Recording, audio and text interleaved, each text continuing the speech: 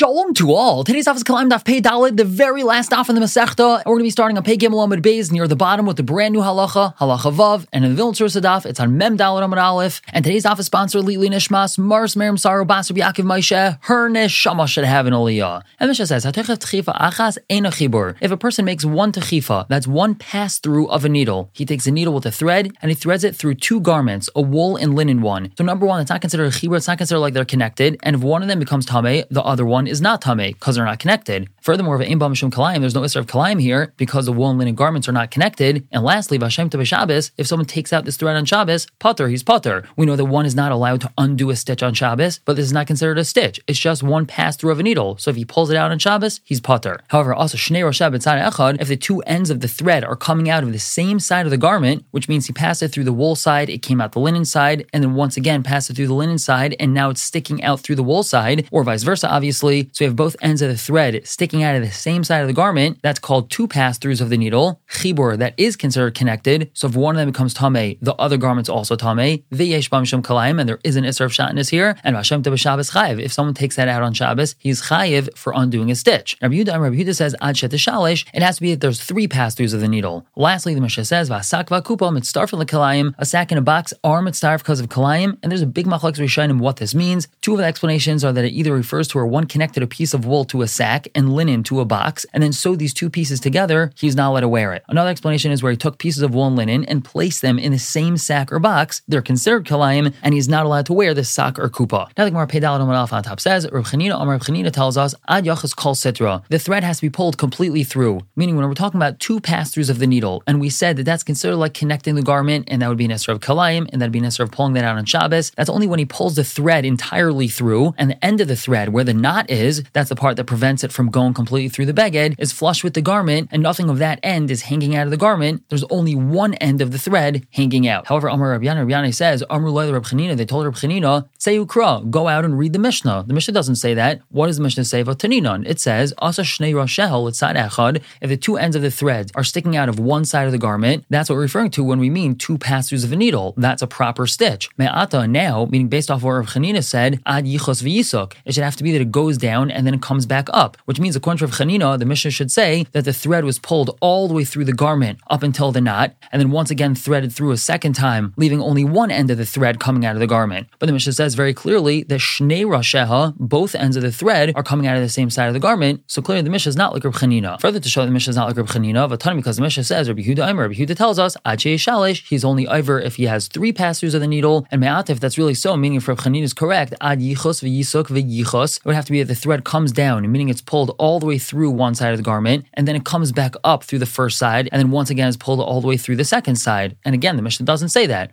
Ella must be hachin v'hachin, that we just have the two ends of the thread coming out of the same side of the garment. It does not have to be pulled tight, and that's considered connecting the wool and garments together, and not like Reb Chanina. We move on to another din, chut she'eshchilu l'machat, a thread that was placed through the needle, afilu kasher mikan mikan, even if both ends of that thread were tied, which means it can't be pulled out of the eye of the needle anymore. In a chibur, it's not considered connected to the needle, again, even though it can't be pulled out of the needle, and if the needle becomes tameh, the thread does not become tameh. Now the proper girsa is to add in the following word, tafru lebeged, if the thread was sewn into a beged, hachot chibur lebeged, thread is now considered connected to the beged, ve'enoi chibur lemachat, and it's not considered connected to the needle, and that's because the needle will eventually be removed. Obviously, a person doesn't walk around with a needle hanging out of their garment, and therefore it's only the thread that's considered connected and not the needle. We continue to explain the Mishnah, also Shnei Rosheh B'tzad Echad v'chulu, and the following Gemara is referring specifically to Hilchas Shabbos. Rabbi Yon, Rabbi Yosef, Tarvei, and Amrin, both Rabbi Yon and Rabbi Yosef say, B'kasher mikan mikan. It has to be tied here and there, which means when we said that when there's two pass-throughs of a needle through a garment, if a person pulls that out on Shabbos, he's over for undoing a stitch, it has to be that the two ends of the thread were tied to each other for him to be over pulling it out on Shabbos. Says the Gemara, Milayin Rabbanan Pligin. The following member of the Rabbanan is clearly not like this. Damar Rav Ba, Rabbi Yirmiyah b'Shem Rav,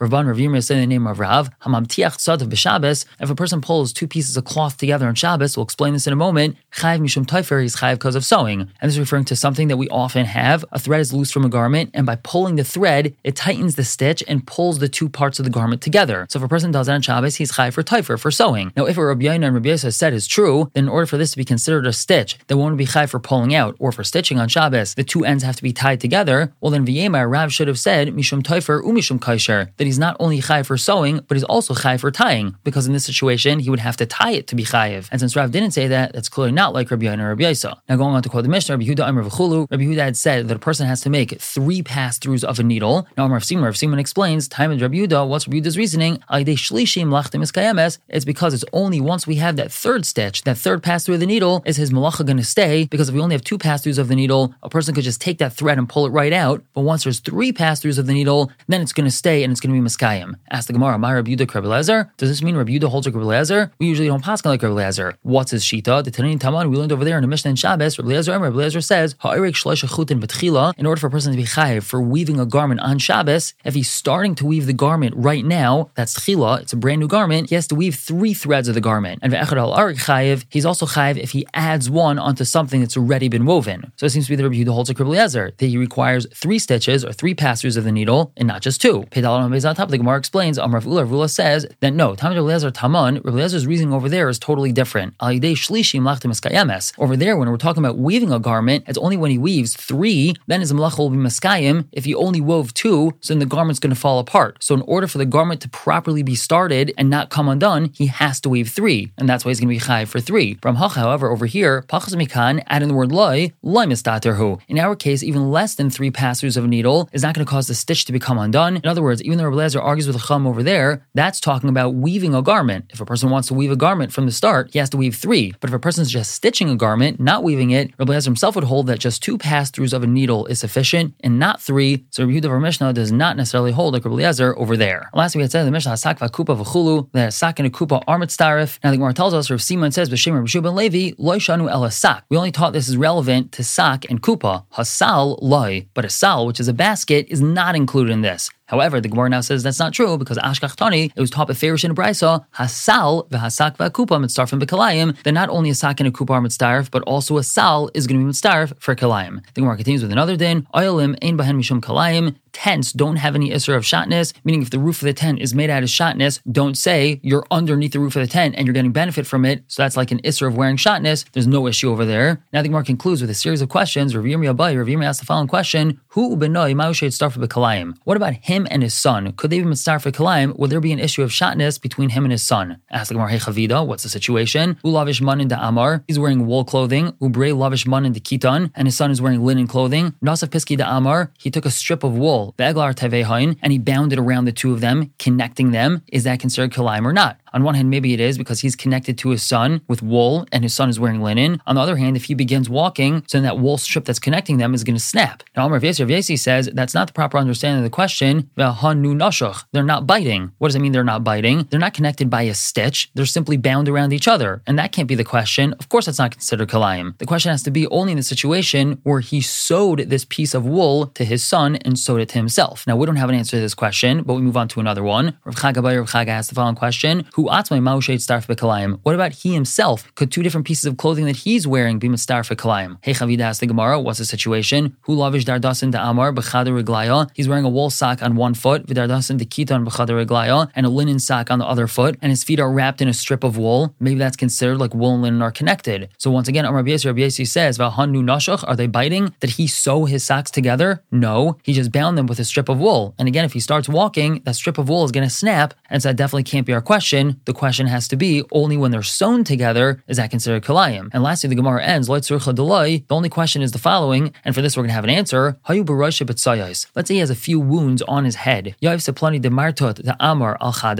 bandage of wool on one of them, and